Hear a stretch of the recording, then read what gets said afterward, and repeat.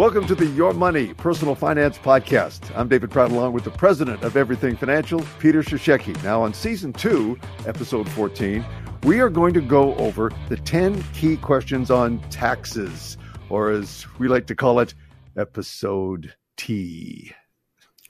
Morning, Dave. Here we go again. We're going to talk about everyone's favorite subject to hate, taxes. My favorite subject to hate. We're going to show you how to keep more of your money, all the different ways you can do it, and some simple rules to follow so you don't give away your hard-earned money to the filthy government. Mind you, these will all be legal things. We're not really talking about a bunch of tax strategies like the home equity line of credit deduction and things like that with interest we've done before. But these are just simple rules and simple things people can follow to just make sure they don't make silly mistakes and keep more of, your hard-earned money. It's your money, not the government's. I want you to have it and spend it, not them. Okay, here's my first real question, okay, because there's confusion about this. What is tax filing day? That seems to be rather important. Is it like April the 30th, June 15th? I'm already confused. Yeah, there's a couple of them. Well, last year it was in September, remember, with that COVID thing that was going around, which is still going around, but our tax day is now back to the normal day. So don't ask me. I can't figure it out. Those people in Ottawa figure these things out. But, well, they're not even going there right now. I'll save that for later. April 30th is the tax filing date for normal Canadians, but just people who collect a salary or paycheck. They have to file on April 30th. You want to make sure all your taxes that if you owe are also paid by April 30th. Now, there's another tax filing date, June 15th, for self-employed people. But the thing is what confuses people, Dave, and again, here's one of our first silly tips so you don't just give away money. If you're a self-employed person, but you're going to owe money, you have to pay that money by April 30th, even though you don't have to file your taxes till June 15th. Otherwise, you're going to have interest charges, penalties, disruption of benefits. So there's benefits you get from the government that if you haven't paid, you're not going to get those benefits. That can affect you. Ouch. Now, is this everything? There's a list of those benefits too. Yeah. But is it everything, Peter? From GST, old age security? I mean, is it all of it? Yeah, GST or HST as it is in some provinces. I mean, your credits you're going to get there, your old age security benefits, the Canada Child Tax benefit that you get. Like, there's a lot of these little benefits that you count on. They add to your income. They add up that if you don't do things right, you're leaving that money with the government. So if you're, not that I'm a proponent of paying the government when you don't have to. No. But if you're self-employed, it is one of the most confusing ones, put a money on deposit with the government, kind of use your tax expert, use your registered financial planner. Most of them have a tax department in their office. Get it close. I mean, it's tough your first year being self-employed because you just don't know. You don't have a history, right? But once you start to get into it, keep a record, look at it, try and get it accurate. Put money on deposit, and it's okay if after you file, you're going to get back a little bit, because then there's no penalties. But you're not leaving them a ton of money. And after a couple of years of doing it, being self-employed, you're going to get a pretty good idea. Now, here's the silly one, Dave. What people don't realize. I hear this all the time. This just boggles my mind. It's okay. I don't have to file. I always get a refund. I'll file later. Okay, there's no penalties. You always get a refund. Why in the hell are you leaving the government your money to do nothing with? If you normally get a refund, why aren't you filing in like January or February if you have all your receipts? Probably take you to the end of February, maybe early March to get all your T-slips, we'll talk about later, but file as early as possible if you're getting money back.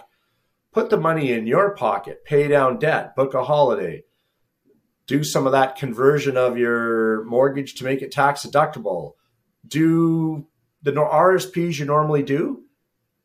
that we talked about this in an earlier episode, doing it at the last minute. Do them as soon as you get your taxes back. You're done for the year. And that money's earning money. Or put it in your TFSA, get growth tax free, and then you'll have even more money to transfer over to your RSPs, which we've talked about before. Yeah. Like a whole host of things. But there's no excuse nowadays with everything with the computers, how easy it is to do your taxes. There's just no reason to be late, Dave. Here's the next question I've got for you. And it sounds like it's a question that I really want to hear the answer to. Okay, what is a capital gain? Well, sounds good, doesn't it? Yes, gain it does. It's like, capital gain. Gain is a good thing, except around the waistline when you've been sitting around doing nothing for 2 years with COVID. The COVID gain's not good, but capital gain is good. You're gaining money on your capital. So you've sold a property, you've sold some stocks, or you've sold some investments, something that you've made money on. And these things have what's called, big term for me this morning, because I'm not the tax guy at my office, remember, but I know enough about it, but there's what's called an adjusted cost base. So let's deal with property, because there's a lot of that in the majority of our listeners, obviously in the Vancouver area. So you bought a rental property. Yep. So that's the cost of it. But then you've put money into repairs and improvements and so, and the cost of that property, or the adjusted cost base, has increased. So what the real cost of the property is, and then you sell it. Well, when you sell it, if you've made money, then you have a capital gain. And that capital gain becomes taxable. Now, we've talked about this before, but through good, proper, well thought out and planned tax planning in advance of selling that property, or investments, or whatever the case may be, you can develop strategies and plans to use what's called eligible deductions to offset the gain. So I'll give you a real life example that happened just recently with a lady in the White Rock area. She's 70 years old, still working, just does great things for charity in the community, makes really good money. A fan of yours and a fan of the show came in to see us. And so that's one fan. And just one. And she had a rental property. And her profit on that rental property, she thought, if she sold it, was about a little more than $300,000. But the rental property was becoming a pain. And it's not really just because of some other issues. What she's making in rent isn't helping her in real life. It's just not making her enough money. And her biggest fear was, gosh, if I sell this, I'm going to have all those capital gains. She thought like $300,000. So we sat with her and talked about it, and we crunched the numbers to figure out her adjusted cost base. So because there'd been repairs over the years, et cetera, and all these other things, and you're going to have closing costs, right, Dave? Like when you sell the property, you have the legal fees and commissions. Ooh, there's another word for the real estate people. No, that's okay. They did a great job for her getting her top buck, actually. But in the end, the adjusted cost base and the capital gain, because the adjusted cost base going up wasn't $300,000. I mean, she did make $300,000 in profit. She made a little more than that, actually. But the capital gain part of that profit was really about $246,000. Okay. Made $300,000, but again, we were able to shrink those numbers legally through things she had done. So when I talked about eligible deductions, what things can you write off to offset a capital gain? Well, she had a ton of RSP room. Oh. So if you buy RSPs, those are one of those eligible deductions to offset capital gains. So on the $246,000, she needed half that. That's the rule. You need to write off half of that. So she needed $123,000. She had about $150,000 of RSP room. Now, remember the key thing I said way earlier. Let's see if you're paying attention, Dave. Okay. How old did I say she was? North of 60, 70. Yeah, okay. 70. Okay. Dave, It's early. I know. I hit you. Get your coffee. Get your tea. Wake up. But she's only going to be able to buy RSPs for another year. So if she had waited a couple of years to sell that property, she couldn't use that RSP contribution room would have disappeared. She's too old. Wow. So instead, we took $123,000 of the profit, put it straight into RSP, and bada bing, bada bang, she pays no tax on that capital gain to the government. And she still had leftover RSP room to put against her, $80,000 income. And she's going to work for another year or two. But here's the thing. She was really short on what she needed, she felt, for retirement. And the numbers proved it. But she just got an influx of $300,000. She's no longer short on what she needs for retirement. And not only that, she wasn't writing a check to the government. So there's a long story short thing, but about capital gain. There's other deductions too. Management fees. If you're investing money in what's called a taxable account, remember when we had Janice Sowden on here last month or whenever that was, I don't remember, but a while back, talking about taxable accounts, or as we call them, non-registered. Well, with portfolio managers, you can write off those management fees. Those can go against a capital gain. And the other thing is, we've talked about before, carrying charges, or the interest on a line of credit or interest on a mortgage that you've invested the money, that interest charge, or known as a carrying charge, also tax deductible against a capital gain. So those are some of the key things to reduce paying that capital gain tax to the government, because we don't want to do it. And I don't want to do it. Who does? Okay. But here's the other side. Nobody. Here's the other side of this equation. What is a capital loss? Well, capital loss is not good, because the thing you bought is now worth less than it was earlier. But sometimes you can create capital losses on purpose to offset and put against those capital gains, kind of helping you earn some of that lost money back, because you're not going to pay tax on that portion of your gain, so you get to keep the money. So capital loss is not always a bad thing. You can turn it into a positive, and that is a key to look for. Well, this gets us to a whole different other thing. And when I saw this, I really kind of rolled my eyes on it, because I'm going, hold on here for a second. What is a tax loss harvesting? Okay. Yeah, I'm from the prairies. I get it. Harvesting. Farming, yeah. You tell me. Yeah. We're farmers. Yes. Yeah. But this is things that are done on purpose, and portfolio management companies, man, kudos to them. And I know I praise them all the time. I don't own one. I'm not, part of one, full disclosure there. I just use them, and I've been using them now for about 12 years when I saw the light.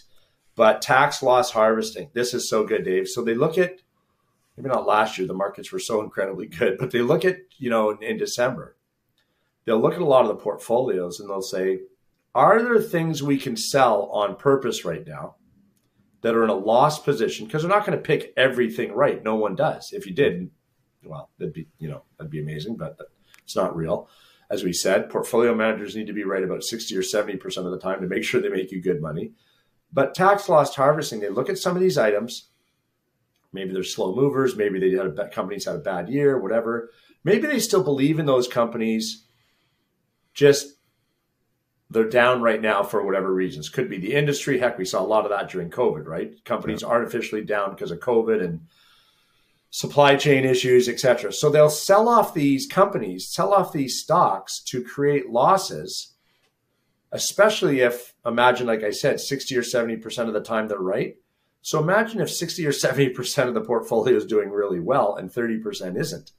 They will sell off things on purpose to create losses to offset some of those gains you're going to have to claim, allowing you to not really take a loss, but not have to pay tax on all those gains, because the losses can offset some of those gains. You're not going to offset all of them, but I've seen in the past sometimes significant tax loss harvesting that has offset a significant portion of gains and saved people a significant amount of tax. And that's just proactive work by the portfolio management companies on behalf of their clients, because remember, they are a fiduciary, and they're doing these things to work out, to work for their clients' best interest and help you save on taxes, which is a good thing. But to the average guy, and I'm talking to myself here, all of this sounds complicated. And I'm a great believer in the KISS philosophy. Keep it simple, stupid. How much do you run into that when people just look at you and they've got that glazed eye kind of thing looking back at you going like, what the hell are you talking about? Because it comes across complicated. Daily. Yes, I believe Daily. it. But you know, with our Omni formula, selfish plug, with our Omni formula though, we're not one of those companies, and people find this bizarre sometimes. This is true, and you know me, so you've known me for so long. We're not one of those companies who sit there and do a 3-hour interview with you once a year, give you a review, tell you how great we are, slap ourselves on the back and say, see you next year for your review. Our biggest thing, and why you and I started this stuff and doing this, the podcasts and the shows we do on the networks and the radio, it's about educating people.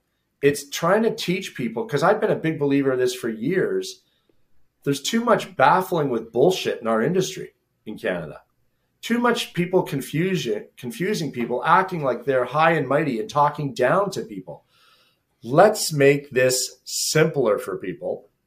Do these things, because yes, this is confusing, but the nice thing about a podcast is you can rewind, go back, and just focus on that little area over and over again until you understand it.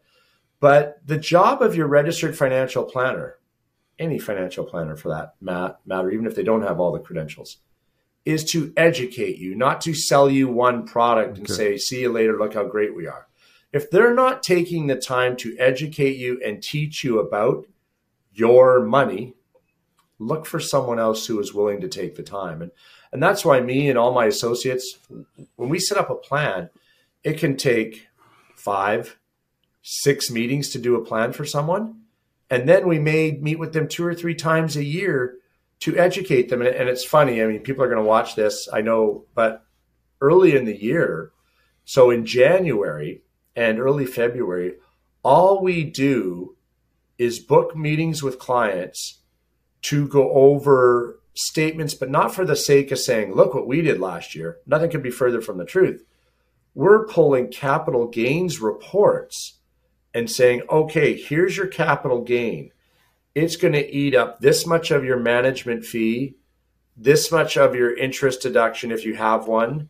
Maybe we need to do RSPs, because if your advisor isn't doing that, definitely go elsewhere. Because, you know, the excuse, and I've heard this, Dave, so many times it makes me sick. Okay. The excuse of, well, what's your problem? You made money. They don't quite say it that way. Well, some of them do say it that way at some of the places. You made money, so isn't that a good thing? It is. But making money in a capital gain and keeping money is even better. So what we do, again, being proactive, is we have a meeting with every one of our clients by mid-February. We'll be done. And everyone will know their capital gains, and if they have enough things in place, deductions, these eligible deductions, to offset the gain, so they give none of that capital gain back to the government. And if I can make sure I address every single client and nobody pays tax, or everyone gets, no one pays as much as possible. We've looked under every rock.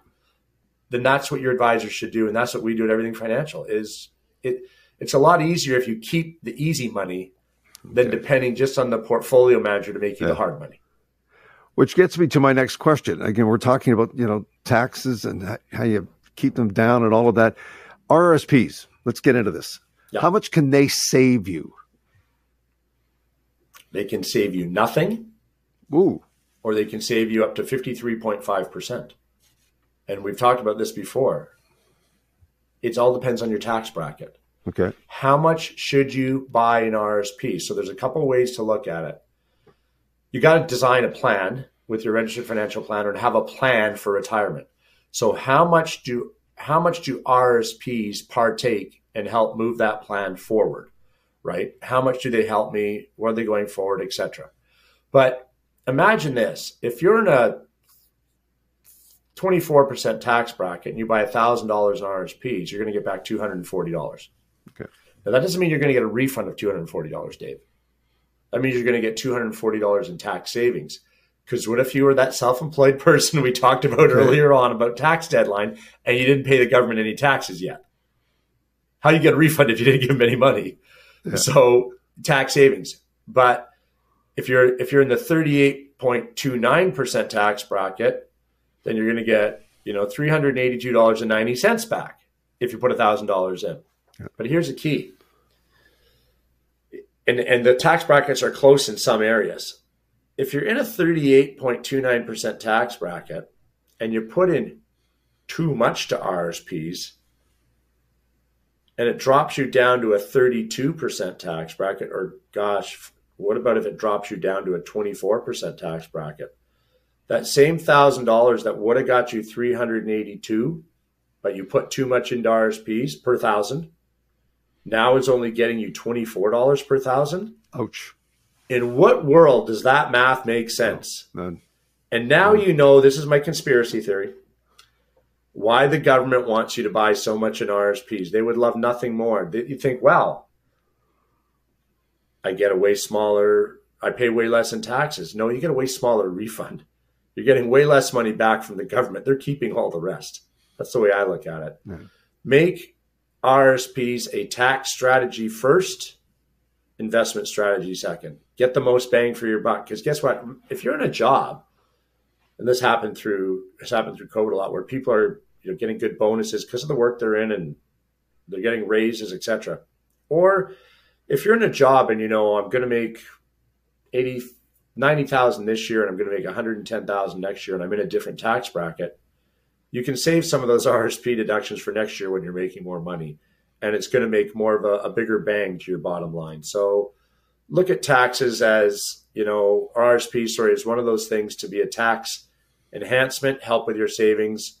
Don't just buy RSPs for the sake of what am I going to earn or what am I going to earn? Well, if you're giving it all back in tax, you're not making nothing. And the key is taxes. Let's talk taxes. That's what this is all about today. Let's say you're in the top tax bracket, 53.5% in BC. But according to Horgan, we have the lowest taxes in Canada. Politicians, man. Yeah. Nice spin. But if you buy it at 53.5 and you can cash in your RSPs and start to spend them in a 20% tax bracket, that's good tax planning. Yeah. That's what you want to do. Now, one of the things that you brought up earlier in the show here is about the whole difference between being an employee and being self-employed. So let's expand on this a little bit more here. How do these taxes now work if you are, quote unquote, self-employed? Yeah, you're paying installments. Let's back that up. Sure. The government is phoning you and telling you to pay installments, that you have to pay installments. You don't have to pay installments. Why give your money to the government? But you have to be responsible and make sure you're not paying late, like we talked about. Even though you may not file till later in the year, till that June 15th date, in all fairness, you're like a regular wage earner and you still have to pay your taxes by April 30th. And I'm not picking on the government here because that's a known fact by everybody. And it's your kind of fault if you don't follow those rules. It's all out there. You know the rules. Even though you're self-employed, you're paying taxes like a regular wage earner, except you're responsible to submit, file, etc., unlike your employer if you're a normal salaried employed person. Sure. But you also get deductions. I mean, you can report business deductions and write things off too that will, you made X, but you had to run your business, so X is now Y, and you made less, whatever the case may be. You've got to keep all that. So you get, better deductions. Your expenses for work are write-offs, but you still have to pay on time. If you don't want to pay those installments, tell the government, say to them, I don't know what I'm going to pay. It changes every year. They'll tell you, but we want, you do this. You don't have to. Just make sure though you're not late. Because if you're late, they warned you, they asked you to pay installments. And sometimes though, people are maybe not that disciplined, maybe don't plan that well. Or maybe it's just a big nut. It's a big dollar maybe for what you need. So you know what? Then you have to pay the installments maybe just in case anyways, just to keep you ahead. And I'm not saying I like it because I don't like giving the government money in advance when they're not giving you anything back for it. Who likes that? Nobody. But if that's the only way you can save, then maybe you just have to do it that way. So what happens to the individual who just sits there and waits for the phone to ring, hoping that the government does not call you? I mean, it is about the installments, as you've been talking about, but there are people that think like that. You know, oh no, I'm fine, I'm okay. The phone hasn't rung. Tick-tock. You tell me. Yeah, but you don't want to have to pay that penalty if your installments are late or less than required. Yeah, like, that's what I'm saying. You just, I know it's the government, but I mean, they're not really doing this for your best interest. But, no.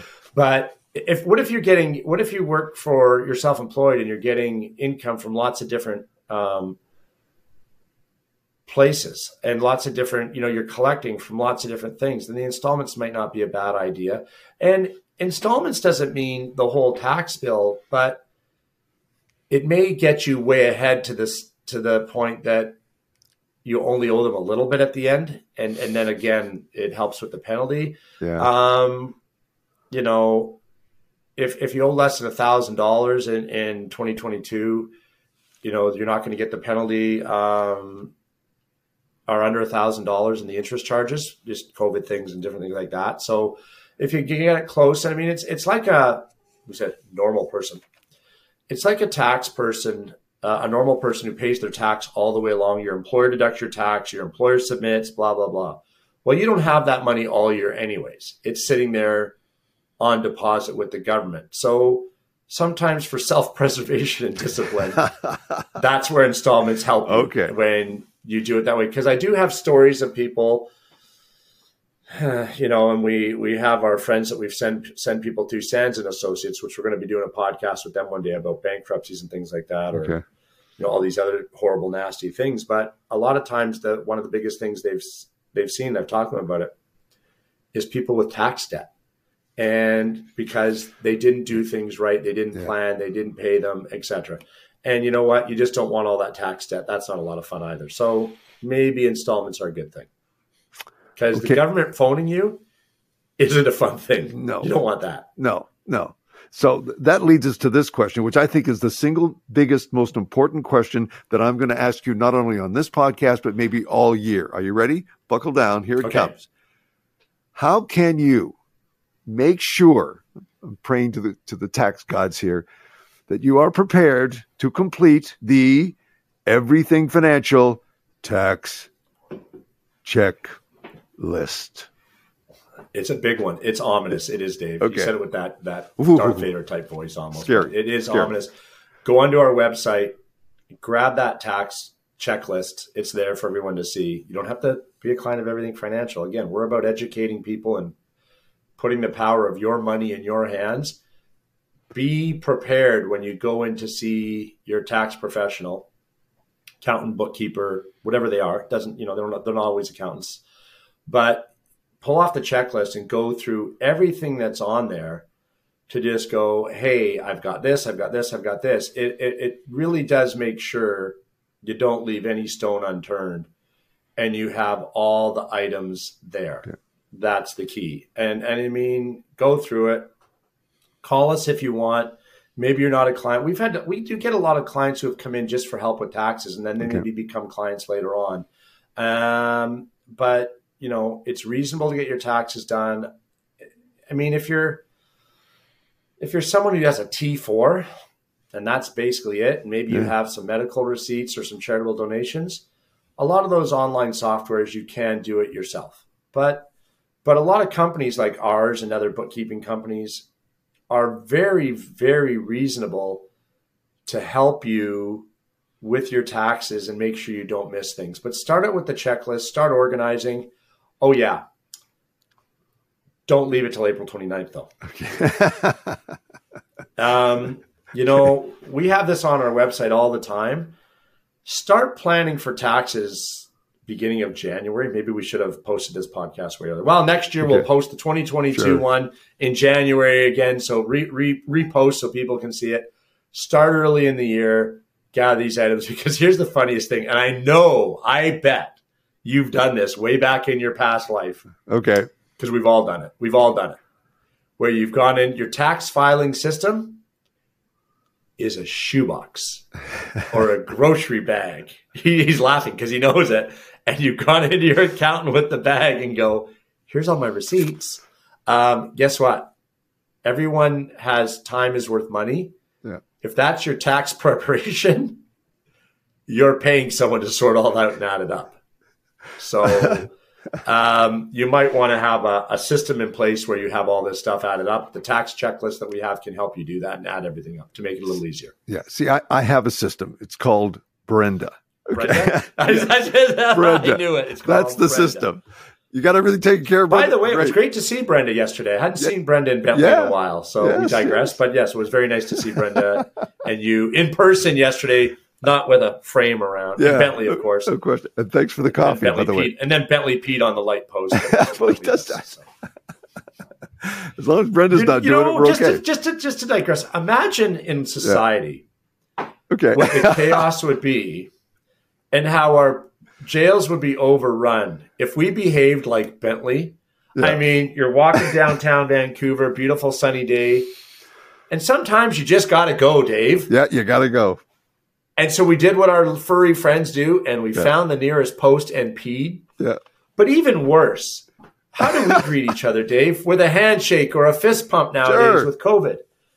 Geez, imagine if we did what our furry friends Bentley do and we started, putting our nose up. Never mind. Anyways, so we'd be in jail. Well, you can do that, but it's better if it's yesterday. Yeah, but it's better if it's like 2 a.m. in the morning, and you're leaving some bar or something. It's what I say? 2 things in life. Okay. Nothing ever good happens after 2 a.m. No. Look at your past.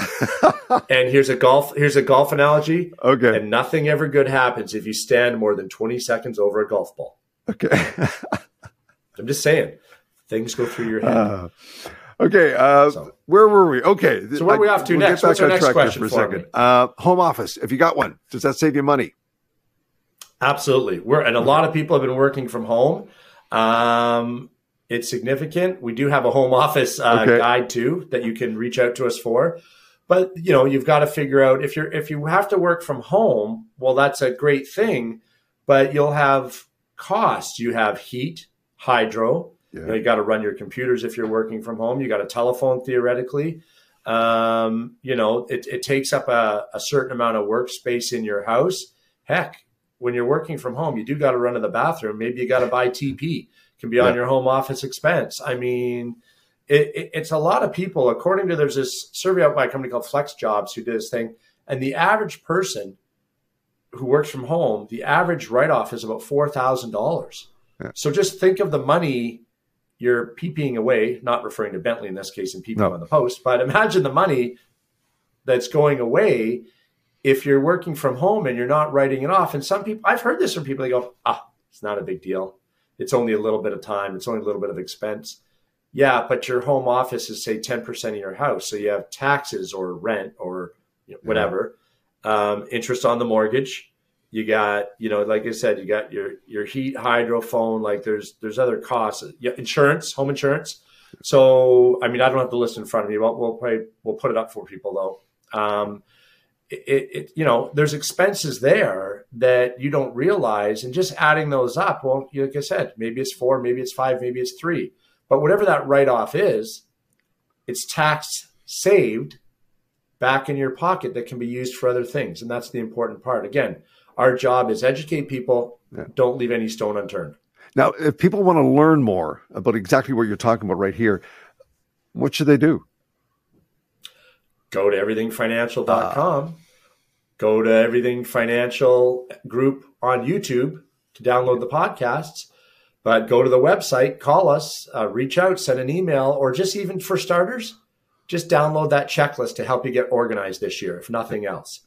And reach out and ask the questions, because there comes a time when it can get more confusing. There's certain people this year where there's a deduction allowed for COVID that, I want people to be able to use this for years to come, but, COVID things are allowing extra write-offs and different things like that. So it never hurts to send an email, make a call, and just get a little bit of help.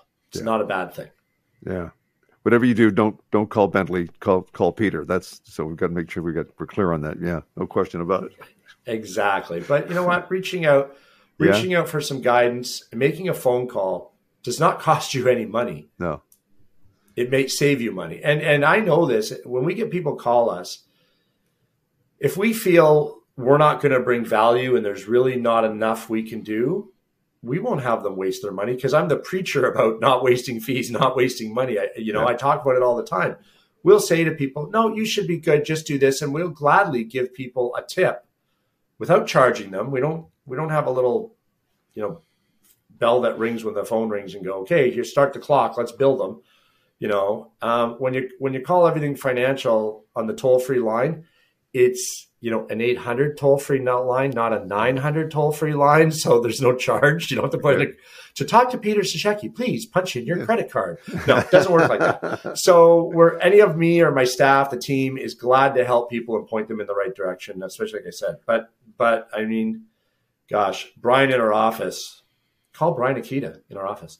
The amount of taxes he does is insane. And if it's something that's even above our head, we solicit outside help from some of our other tax teams we use too, especially on the corporate side. Yeah. So reach out for help, get advice, because it might be the best few dollars you've ever spent. And here's the final thing I'm going to throw by you. The element of fear, especially when you're dealing with stuff that you really don't understand. And trust me, come tax time, I mean, I get the glazed look as well as everybody. How big of a factor is that fear? And by making this one phone call, as you're just talking about, how can you make that fear go away? Oh, it is so easy in all walks of what we do, Dave, not just taxes, but everything we've talked about over the season about the financial planning aspect, everything. Fear drives so many people to make bad decisions. Yeah. And one of the best things I ever heard in all your years in sports was about, and it's true, and I use it all the time, about making an emotional decision. Fear causes emotion. Emotional decisions cost you money. That's the thing. Get help so that you no longer make an emotional decision. You make a logical, methodical, well thought out decision about your taxes and finances and everything else in life. Fear is an emotion, and it just causes bad decisions. And you and I know, we've seen it in sports, because that's how we met years. Yeah. Tons of decisions made, emotional decisions made over fear. Bad contracts signed, bad trades made over fear, all sorts of things, bad decisions in general over fear. And that's what your registered financier should do is remove the fear, help you make logical, non-emotional, well thought out decisions. That's what you need. You need someone on the sidelines, like we talked about. Take away the emotion and have that Dr. Phil moment, and just help you wade through the crap and the mist and the fog, and make a good decision. And taxes are no different, because everyone's fearful of taxes. What if I'm going to owe? What if I'm going to go? And like the lady we talked about early in the episode with our kind of capital gains point, wasn't going to sell her house out of fear of taxes. Yeah. So we broke it down and showed her. The real fear was if she didn't sell it, how much tax she would be paying in a couple of years from now with the increase in prices, when she could no longer use an RSP deduction, and turned the fear into education. And now she's going to be able to retire. Marianne, because I know she watches our podcast. I'm not allowed to say her last name. There's a million Mariannes out there. Okay. But a person who benefited from investigating and making the right decision. So forget, Dr. Phil, go right directly to Dr. Peter, and you're going to be there. Well, yeah, not a doctor, but just an RFP, not a PhD. There you go. As always, Peter, great stuff. And hey, thanks for joining us. We'll be back soon. That's a promise, not a threat. And thanks for following us on your favorite podcast platform and YouTube. And if you have a question for Peter, just go to yourmoney@everythingfinancial.com. Thanks as always, Peter. Adios. Thanks, Dave. I know taxes are not the best subject, but we did what we could. Adios.